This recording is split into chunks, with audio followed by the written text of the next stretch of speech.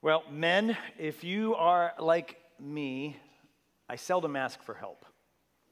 Whether that be in getting somewhere, of course, or hopelessly wandering the aisles of Home Depot trying to find a screw that's that big or something like that, or anything, carrying anything heavy or anything like that. As I get older, though, I'm starting to realize this is not always the wisest course of action.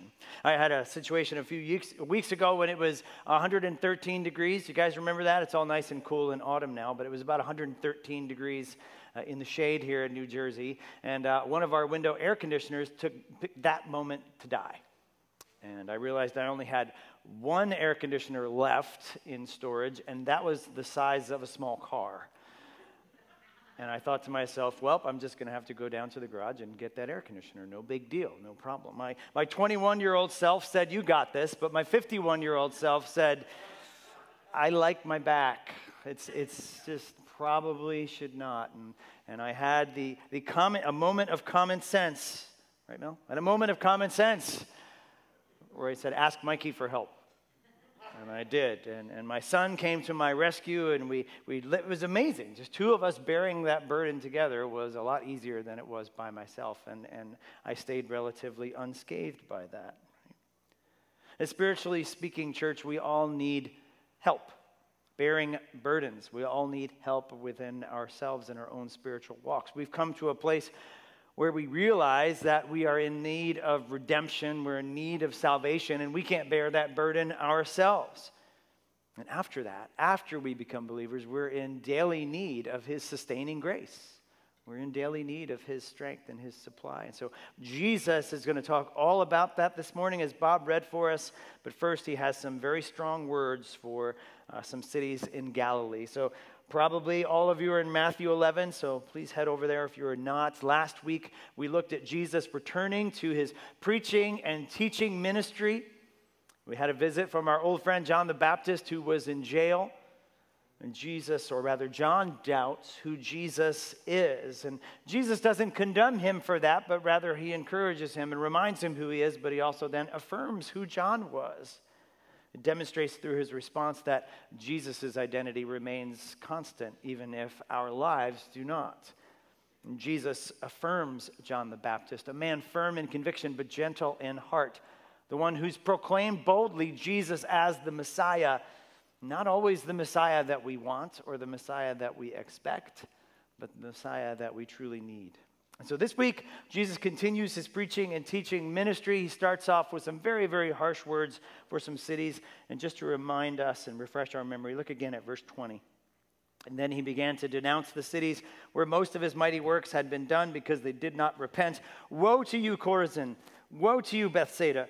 For if the mighty works done in you had been done in Tyre and Sidon, they would have repented long ago in sackcloth and ashes. But I tell you, it will be more bearable on the day of judgment for Tyre and Sidon than for you. And you, Capernaum, will you be exalted to heaven? You will be brought down to Hades. For if the mighty works done in you had been done in Sodom, they would have remained until this day. But I tell you that it will be more tolerable on the day of judgment for the land of Sodom than for you. Well, that starts off with a bang, doesn't it? And Jesus, right out of the gate, has some very harsh words of denouncing these cities. And it's definitely time for a map. And as I came up here, I realized my laser pointer is still in my desk upstairs. But a couple of maps that will hopefully help us. So the Sea of Galilee, maybe you can see those three cities up around the top northern side of the Sea of Galilee. Those are who Jesus is talking about. He's talking about Capernaum, he's talking about Chorazin, and he's talking about Bethsaida. But then he also talks about these other cities. And so hopefully this next map will show us a little bit that these next cities are, well, you're never going to see that. It's my fault entirely. Up by Syria, up on the top of your screen, there are two cities on the shore of the Mediterranean. One is Sidon and the other is Tyre. And all the way down the bottom in that red box is Sodom, or where we think Sodom is. What do you see about these cities? Are they within the kingdom of Herod's kingdom? Are they within Galilee? No, these are, so I wanted to show you this map, even though it might be a little weird to read, but they're outside the kingdom. These are those cities that Jesus said are Gentile pagan cities that are known for rampant idolatry and rejection of God. And Jesus, in one fell swoop, denounces those three cities that are right within Galilee, that are Jewish cities. And he says, it's going to be better for those pagan nations on the day of judgment than you. He pronounces woe on those Jewish cities within Galilee. This is where Jesus' ministry takes place, within Galilee. He's all around Galilee doing the works. That's what he said to them. And he says, it's going to be worse for you guys because you failed to repent. And repent is kind of a churchy word, but it means to simply turn. It means a dramatic turn. But when we talk about it spiritually, we talk about turning in heart and turning in mind. I'm going in this direction, and I need to change this direction, and I need to repent. I need to turn and head in another direction. Spiritually speaking, we're living a life of sin, and we need to turn from being our own boss and living our life in sin and dependence on ourselves, and we need to turn towards faith in Jesus Christ and to what he calls us to. That's repentance. And Jesus says, you're in judgment because you did not repent. He lights them up with this scathing rebuke. He hits Chorazin and Bethsaida, and he pronounces woe on them. To pronounce woe on someone means that you are about to be judged. It means you might even be about to be destroyed. It means there is danger coming your way. Woe upon you. Parents, if you catch your children doing something that you explicitly told them not to do, a fun thing might be to sneak up on them and pronounce woe on them. Woe upon you, child. And they will immediately know that they have been caught. And they are. But he compares them to two other cities, Tyre and Sidon. They are pagan Gentile cities, as is Sodom. Everybody knows Sodom. A horrific, rebellious city full of sin and debauchery. These three cities, Jesus says that they will be worse. They will fare worse on the day of judgment. And just because we went there in Capernaum and Chorazin, there are random pictures that I have selected for your enjoyment. This is Capernaum, as you can see. That needs a little fixer-upper, but that is what's left of Capernaum and the ruins of maybe Jesus walked around these very places when he was doing his ministry. I think I have another picture of the synagogue at Capernaum. So there's actually the Jewish synagogue that then still stands in some ruins today in a little bit of an artsy take on it. I was using the portrait mode on my iPhone there. And then I think there's a picture of Chorazin as well. So this is what's left at one of the synagogues as well at Chorazin. So these are real places that Jesus pronounced woe on. And as you saw, real places with real synagogues, real Jewish cities. And Jesus says, and these cities that he mentions, right? Tyre and Sidon, and especially Sodom, they must have caused them to just wince. Like proper Jewish people don't even talk about those cities. They were so wicked. And Jesus said, it's going to be better for them on judgment than for you. Why? Because you've seen all the works that I did, and you didn't believe. You didn't repent. He says, if I had gone to those cities, if I had gone to Tyre, if I had gone to Sidon, if I went to Sodom, and I went there and I did these works, they would have dropped to their knees immediately and repented in sackcloth and ashes. But you guys, you're too proud, and you don't even believe who I am. Don't even realize the need. And they heard the message of Jesus, yet still failed to believe. Here's the point. We are responsible for our response to the gospel. We're responsible for our response to the gospel. Jesus is saying it's going to be far worse to hear the gospel and then not believe, reject it as nonsense, than if you never heard it at all. It's a strong warning to a few groups of people. First, to us sitting in this room right now.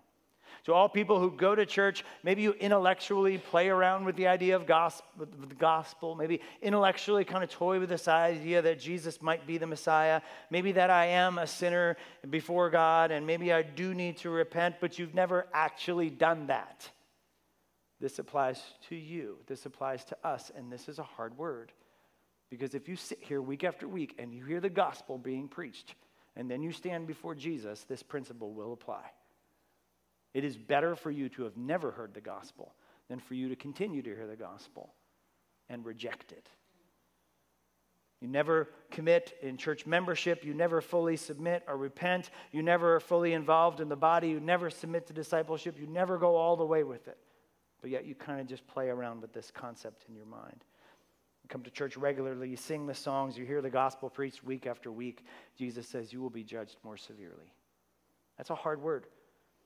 We got to remember, too, that we've softened the gospel so much in our American churchianity that we sometimes think it's God begging people like a sales pitch to come to him. Just please believe in me. Please accept Jesus into your heart, and your life will be so much better for it. Like God is some cheesy salesman begging people to come to him. The gospel isn't an offer. It's not a suggestion. The gospel is a command. And if people do not believe that, there's judgment that awaits, especially if you continue to hear it. The gospel is a command. If not obeyed, it's going to lead to eternal banishment from Jesus Christ in hell. Hebrews does not mess around with this. There are plenty of places we could go, but Hebrews chapter 10 tells us this pretty clearly in verse 26. It says this, "For if we go on sinning deliberately after receiving the knowledge of truth, there is no longer remaining a sacrifice for sins, but a fearful expectation of judgment and a fury of fire that will consume the adversaries. Anyone who has set aside the law of Moses dies without mercy on the evidence of 2 or 3 witnesses. How much worse punishment do you think will be deserved by the one who has spurned the Son of God and has profaned the blood of the covenant by which he was sanctified and has outraged the Spirit of grace? For we know him who said, 'Vengeance is mine, I will repay.' And again, the Lord will judge his people. It is a fearful thing to fall into the hands of the living God." We've got to preach all God's word, church. We have to. This is a strong word for those people, just like those people who saw Jesus heal people, raise people from the dead, give sight to the blind, unplug deaf ears, and then they still rejected him. The same goes for us. Why was Israel itself in the Old Testament judged so severely? They were defeated by enemies. They were sent into exile. They were kicked out of their own promised land. Why? Because they were God's people and they rejected their God. And he warned them and warned them and warned them that this will happen. It eventually happened. You hear the truth of the gospel, you are responsible for your response. And if you actually never legitimately repent, it's going to be far worse for you in judgment than it is if you never heard it at all. God the King will not be mocked. And you're probably also putting the pieces together for kind of a second application of this, which is, what does this mean for our country? What does this mean for our nation?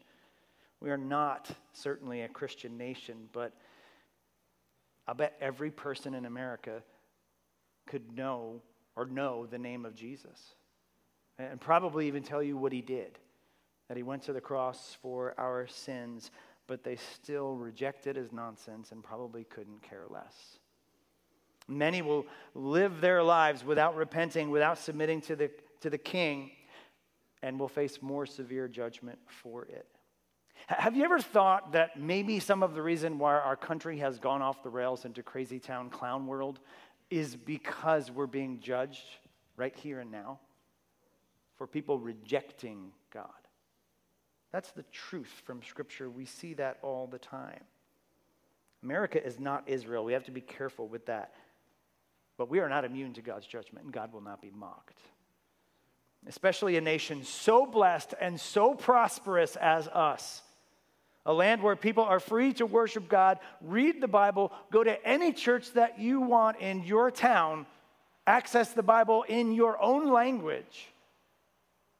That gift, and many will reject. You don't think that this principle applies? That God will judge those in this country more severely for rejecting him who is so plainly in their face? You know, in our evangelism, too, we've got to remember that. Sure, we want to share the good news of the gospel, but we've got to remember they have a responsibility as well. And so many of us, too, when we try to share the gospel, we get rejected, we got mocked. I'm going back and forth with a very angry atheist on my blog right now who just can't believe that the scripture would be true and real and all of that good stuff. And so we're trying to have a conversation about that. But there's a sense of mocking, there's a sense of condemnation in it. The reality that God will not be mocked. And we're so blessed as a nation. There's a real sense of balance here that we have to put a responsibility on the hearer as well. We don't have to just push and push and push and push, although we care with compassion and we want people to come to faith. We've got to realize they've heard the gospel. They have a responsibility. You will be responsible for your response to the gospel. There is a sense of responsibility on the hearer. We will all stand before the judgment seat of God one day. The only salvation from his wrath is that wrath will be satisfied on the cross of Jesus Christ. And we are responsible for our response to the gospel. But we have to balance that too with the sovereignty of God. And that's where Jesus goes next. Look at verse 25. It says, at that time, Jesus declared, I thank you, Father, Lord of heaven and earth, that you have hidden these things from the wise and understanding and have revealed them to little children. Yes, Father, for this is such your gracious will. So get this. Jesus, despite judging them for hearing the gospel and not repenting, in the next breath, God thanks the Father. Jesus thanks God the Father for hiding these things from little children. What on earth is he saying? He's giving praise to God the Father for his sovereign plan of salvation, his gracious will that those who are arrogant and full of themselves and prideful are not the ones who are going to repent. The truth of the gospel remains hidden to them because they can't see past their own pride and their own selves. It's hidden to them. Like the Jewish cities of Chorazin, of Bethsaida, of Capernaum. Yet, who knows they need salvation? The humble. The people that know that they are far from God. The people that know that they are sinners. People like little children. Simple, dependent, humble, cute little sinners that our children can be. This is good news, people. This is great news. That especially with who it's coming from, because Jesus then moves next into making a jaw-dropping statement of who he is. That reinforced, and what we're going to see in a second in verse 27, is that he doesn't want the people that have it all together. He wants the people that know that they need him in humility. Look at verse 27, and Jesus again shockingly reveals his identity. He says, all things have been handed over to me by my Father, and no one knows the Son except the Father, and no one knows the Father except the Son, and anyone whom the Son chooses to reveal him. Tell me again how Jesus never claims to be God in the Bible. Tell me again how the Bible never says that Jesus is the only way to God. Tell me again how my salvation is based on my faith and my works and my merit. And I will point you to this verse. The Christology in this verse, the doctrine of who Christ is staggering in this verse. Jesus says that all things have been given to him by the Father. All things. It's a really complex word in the Greek, all, but I'll try to explain it the best way I can. It just means all. It just means everything. Every possible thing that possibly could be included is included in that. And Jesus says he's given that to me. One would think, logic would follow, that you would have to be God in order to take all things from God the Father, would you not? That's what Jesus is saying. It's a deity claim. And Jesus talks then about the knowledge that they have of each other. In Hebrew and Greek thought, the sense of knowledge is just not an intellectual knowledge. It's just not, I'm acquainted with this person. But I am so intimately knowing this other person of the Trinity. It's being the same essence. It's an exclusive, intimate bond that only the three persons of the Godhead have, because the Holy Spirit, of course, not mentioned in this passage, is still mentioned elsewhere in Scripture, so we serve a three-in-one God. The same bond exists. It's a deep, intimate knowledge. We can compare it on a human level maybe to the bond of husband and wife. That intimate, that vulnerable. Mel knows a thought in my head before I think it. She knows what every move that I make. She knows how I walk, that I'm either irritated or anxious or happy or whatever it is, right? It's kind of that idea, that picture. That's what marriage is supposed to be like. This is a fraction, church, of how God the Father and God the Son are of the same essence. God the Holy Spirit as well. Jesus then comes right out and tells us that no one can come to the Father unless I reveal him to them. You guys catching that? Are you catching the weight of the exclusivity of this? That Jesus says, no one can come to see God the Father unless I reveal God the Father to them. Jesus is the revealer of God. Jesus is the exclusive way of salvation, and our triune God, he says, is sovereign over it all. And so I'll put it this way: God is sovereign over salvation. God is sovereign over salvation, right? And hopefully you're putting that together with the first part, right? Wait a minute, I thought we were responsible. We are. Wait a minute, I thought you just said God was sovereign. I did. Pink famously wrote, two things are beyond dispute: God is sovereign and man is responsible. The age-old debate of how are we saved, one says that, oh, no, it's all God, and the other side, no, it's all our choice. If you're going to pick exclusively one side or the other to answer that question, you're wrong. You're out of step with the Bible that we just read, right? We see it right here in our passage. We're responsible for our response to the gospel, but God is sovereign over everything. He's responsible for salvation. Truth, and it's one of those doctrines that Scripture holds in tension. There's two wings of the airplane. There's two rails of the train tracks. You can't have one without the other. You need both. We are responsible for our response to the gospel, but God is sovereign over salvation. God is not surprised, and sometimes maybe that's a good way to say it. God was never shocked when I finally repented. There was no conference room meeting that God called when actually I repented, saying, did you see Mike Rule finally repented? I never saw that coming. Holy moly. Of course he saw that coming, because he was sovereignly working 30 years of events in my life to bring him to himself. That's what our God does, but I was responsible for my response to him. It's being part of God being God, right? It's kind of his job description. If we call him God, there's nothing he does not know. There's nothing he does not control. There's nothing he's not sovereign over, meaning that he has unlimited and unrestricted control over every atom, molecule, person in his kingdom. Abraham Kuyper said it this way: there is not 1 square inch of the whole domain of our human existence over which Christ, who is sovereign over all, does not cry, mine. Every single part of his creation. Jesus plainly says that this is the gracious will of God the Father. It's his gracious plan of salvation that God the Father is revealed through God the Son. That's why it's such a big deal that Jesus is being rejected. Because they're not rejecting a way to God. They're rejecting the way to God. And they're rejecting God himself. And they're too proud to admit it. Craig Keener wrote that true wisdom is hidden from those professing to be wise. The more wise you think you are, the more hidden you actually are from true wisdom, especially spiritually thinking. The more you think that you don't need God, you actually are realizing that you are just welling up these calluses in front of your eyes, blocking you from your true need for God. And it's this sovereign plan of salvation that turns the world upside down. Paul talks about it in 1 Corinthians chapter 1. Doesn't make any sense, and people still mock it to this day, right? 1 Corinthians 1, starting in verse 27, but God chose what is foolish in the world to shame the wise. God chose what is weak in the world to shame the strong. God chose what is low and despised in the world, even things that are not, to bring to nothing things that are, so that no human being might boast in the presence of God.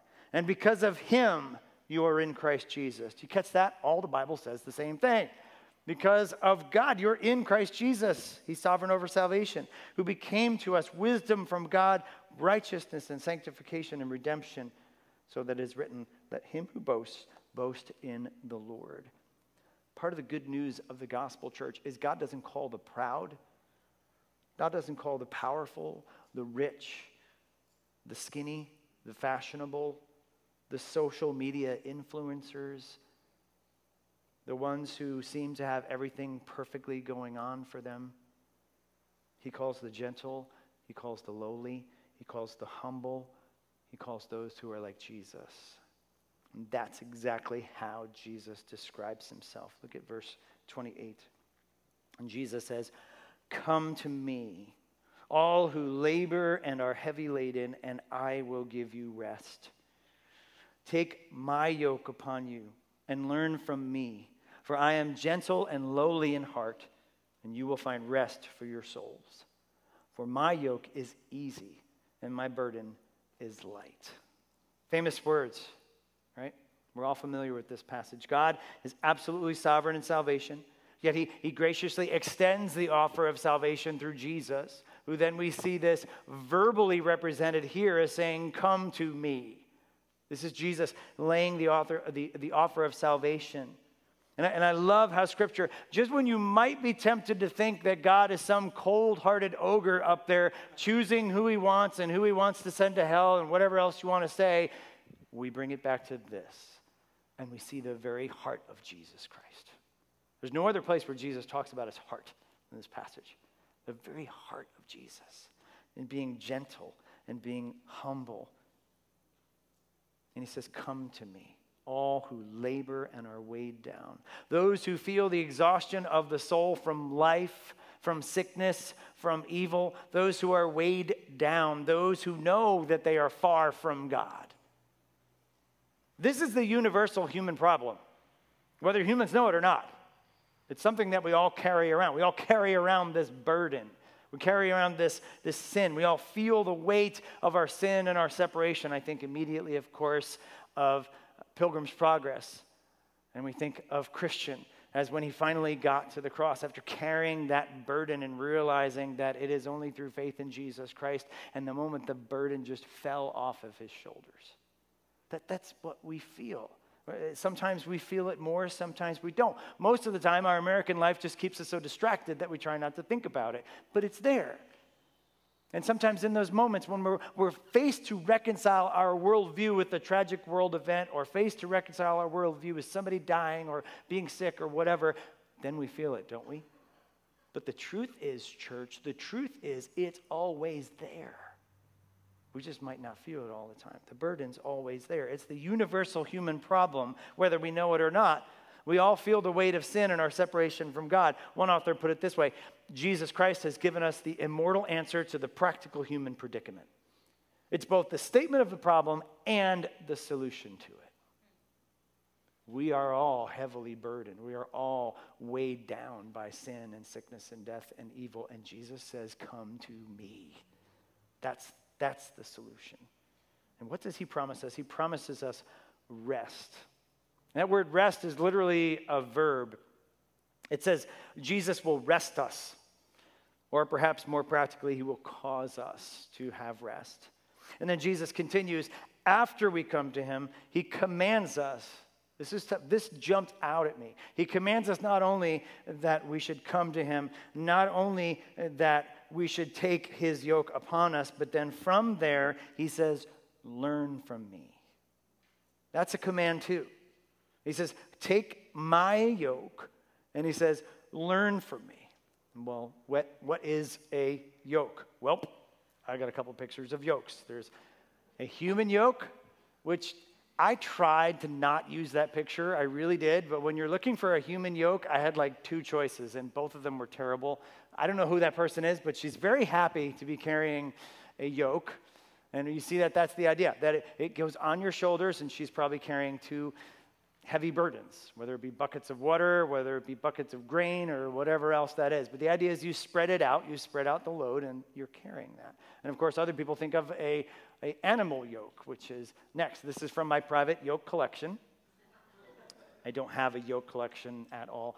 But you see that animals would go on either side, and then they would be hooked up to a cart, they'd be hooked to a plow. But in both of those things, we kind of see both aspects of what Jesus is trying to explain to us. A human yoke designed to carry heavy burdens, and an animal yoke is used to basically make the animal go where you want him to go. Animals, plural. But a yoke in the Bible frequently symbolizes oppression from an enemy. Israel was under a yoke of slavery in Egypt.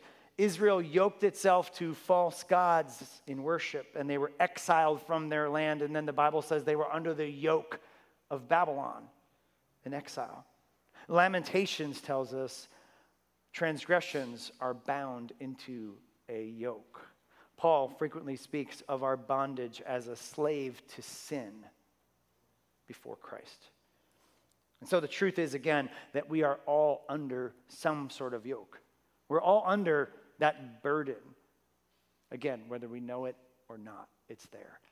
All of us are under some sort of... So it's not like sometimes we can look at this passage and Jesus says, come to me and I'll give you this yoke and put it on. But it's not like that because we already have a yoke. So Jesus is basically saying, come to me, I will take your yoke of sin. I will take your yoke of being weighed down and being separated from me, and you take my yoke and put that on your shoulders. And what does he say about his yoke? He says the burden is easy and it's light. And he says, I am gentle and lowly in heart. He gives us then, remember, two commands. First, come to him, take the yoke. But second, learn from me. He commands us. It's not just taking the yoke and saying, thanks, Jesus. It's taking the yoke and learning from him.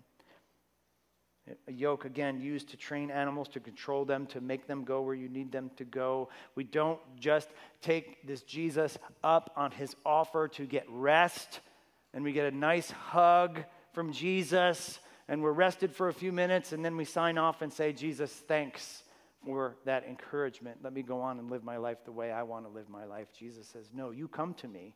I'm going to take your yoke of sin, and I'm going to give you my yoke. We then have a calling. And here's the point. We come to Jesus to be free of sin and then follow him. We're free of sin and then we follow him. And this verse has a tremendous view into the heart of Jesus, gentle and lowly in heart, inviting all to come to him. But sometimes we can stop in that first part again. Jesus calling, oh, that sounds nice. I want to do that. I want to go to Jesus. I want him to give me a big hug. I want him to just take away all of my problems, and I want to not think about all of these things. And it is nice, but we can't stop there. That's just the first part. After he welcomes us and after he comforts us and takes our burden, he says, take my yoke and then learn from me. And Jesus just doesn't call us out to come to him. He commands us to take the yoke and follow him. From the yoke, again, takes the heavy yoke of sin and separation from God and gives us his yoke of salvation. From one yoke hangs crushing weights, the weight of sin, the weight of judgment, the weight of slavery to sin, the knowledge of evil, all that stuff in our world, they hang on us. But from Jesus' yoke hangs life and lightness in that. The yoke is easy and the burden is light. This is salvation and freedom from sin. How, you think about this, how is his burden lighter? Because he's bearing it for us. He did it on the cross. We still have a yoke. We still have to follow him, but the burden is not felt. Why? Because he's bearing the burden. He's the one bearing the burden of sin. He took all of sin on the cross. He took all the penalty for sin, and he takes our sin and our shame, and Isaiah tells us he takes our sorrows, and he takes all of that, and he understands that, and so we have this yoke, but the weight of that yoke is being borne by our Savior. That's how he can say, it is light and the burden is easy. It's salvation and freedom from sin. And then the second part is, after we've taken his yoke, we are to learn from him. We still have a yoke, but it's not a yoke of helplessness or hopelessness where we're crushed under the weight of sin. It's a yoke of freedom where we then grow and change more into the image of Jesus Christ as he leads us where we need to go. One commentator writes, it is not lighter because he demands less, but because he bears more of the load with the one who is burdened. The yoke of sin is soul-crushing, where there's only striving, where there's only exhaustion. But the yoke of salvation is life-giving and light, and rest is found in there. The yoke then from Jesus outfits us to grow and flourish into all he's planned for us because Jesus' yoke is full of joy.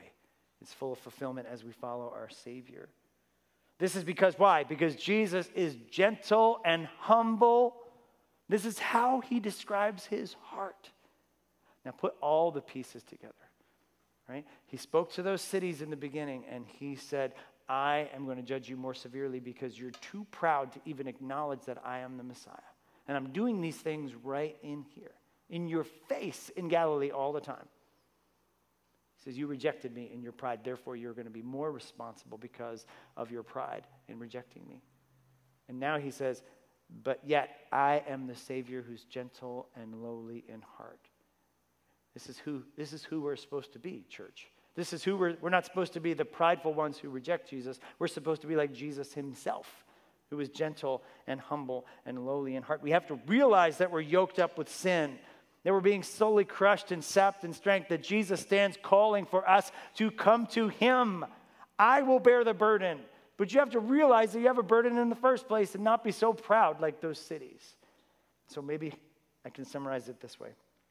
God gives salvation to those who realize they need him. God gives salvation to those who realize they need him. We have to realize our problem before we can see the solution. That's why American Christianity and evangelicalism needs to be refined in its sense that we just don't come to Jesus with our already awesome life and then Jesus could make it awesomer. That's not what the message of the gospel is. The message of the gospel is that we need salvation. And no one can do it but Jesus Christ. So, and good news is, he says, come to me. He invites us to come. We have to realize that we're responsible for our response to the gospel. We have to realize that God is sovereign over all things, including salvation. And we have to realize that we're saved by Jesus to become like Jesus. He calls us to come to him to both be free of sin and then to follow him. That our gentle and humble Savior is kneeling down with us, with face in the dirt, saying, give me that. I'm going to take that burden. You have a tremendous load you're carrying. Give it to me. Learn to be like me. And of course, all of this falls again on the evangelistic side. And so if you're here today, again, if you've never submitted to Jesus Christ as your Savior and as your Lord, right, both sides of that yoke, why not today? Why not make that final decision to come to Jesus? Be serious about your faith today. Understand your need for him because as we said, you're responsible for your response to the gospel. That we go to Jesus, we let him remove the crushing weight of sin and replace it with his yoke, and then learn to follow him with your whole life. That's the mission of the church, right? Making and maturing disciples. But for those who have already done that, maybe you've been a Christian here this morning for many, many years, but realize this, we all still need him every single day. It is fatal to our spiritual health to drift into independence. There needs to be a certain level of dependence on Jesus. And church, we can't lose the truth that we need Jesus every single hour, and he is faithful. And church, I would also encourage you to remember the second command of Jesus that we saw. After you come to him, we're to learn from him. We have a mission to grow more mature into the image of Jesus Christ. That we take that yoke of discipleship that Jesus said is actually easy and the burden is light. Why? Because Jesus is the one who carries the weight of sin. It's a yoke with no weight on it, but it's a yoke nonetheless. Jesus gives us the strength and the Spirit to follow him as he commands us to. Don't forget that we are yoked to Christ, and that is for our good. And don't forget that salvation is linked permanently to Jesus. And don't forget that the yoke that we bear is the commitment to follow Jesus Christ wherever he leads us. And don't forget that we need him every day. So we take up that yoke joyfully and we say, where are you leading me today, Lord? And sometimes when we realize that we are still burdened and heavy laden, that we need to realize that he's the one bearing the weight, church. Sometimes we can put these own burdens back on the yoke, just clip them onto the end of the rope. And Jesus is saying, what are you doing? I did that on the cross. It's gone. It's not there. You don't have to bear that. I'm bearing that. We remember that his yoke is easy and his burden is light. God gives salvation to those who realize they need him. Church, much to pray about, much to think about, much to celebrate in what Jesus has done for us. Father, we thank you for your goodness, your grace, your love. We thank you for this word. This is a tough word, Lord, and that we think about our reception of the gospel. Lord, we see so many of us all around us that are rejecting you, that continue to mock you, that continue to think of Christianity and the Bible as foolishness. But we're reminded from your word that that's how you designed it, that you used the foolishness of you to shame the wise. And we pray that you would be breaking down the pride and opening the eyes of our friends, of our neighbors, of our family members, indeed people in this very room, to finally submit to Jesus and understand what is at stake. But Father, for us as the church, thus that have been, or the ones that have been called into your presence, the one of it has accepted your invitation to come to you, let us remember that we still bear a yoke with no weights, but a yoke that then is our learning. Help us to grow more into the image of Christ. Help us to put sin to death. Help us to prioritize discipleship. Help us to prioritize the church and all the things that you've given us in membership and discipleship and growth and accountability and encouragement. Help us, Lord, to do all of these things in gratitude for who you are. We pray it in the name of Jesus, the one who is gentle and lowly in heart. Amen.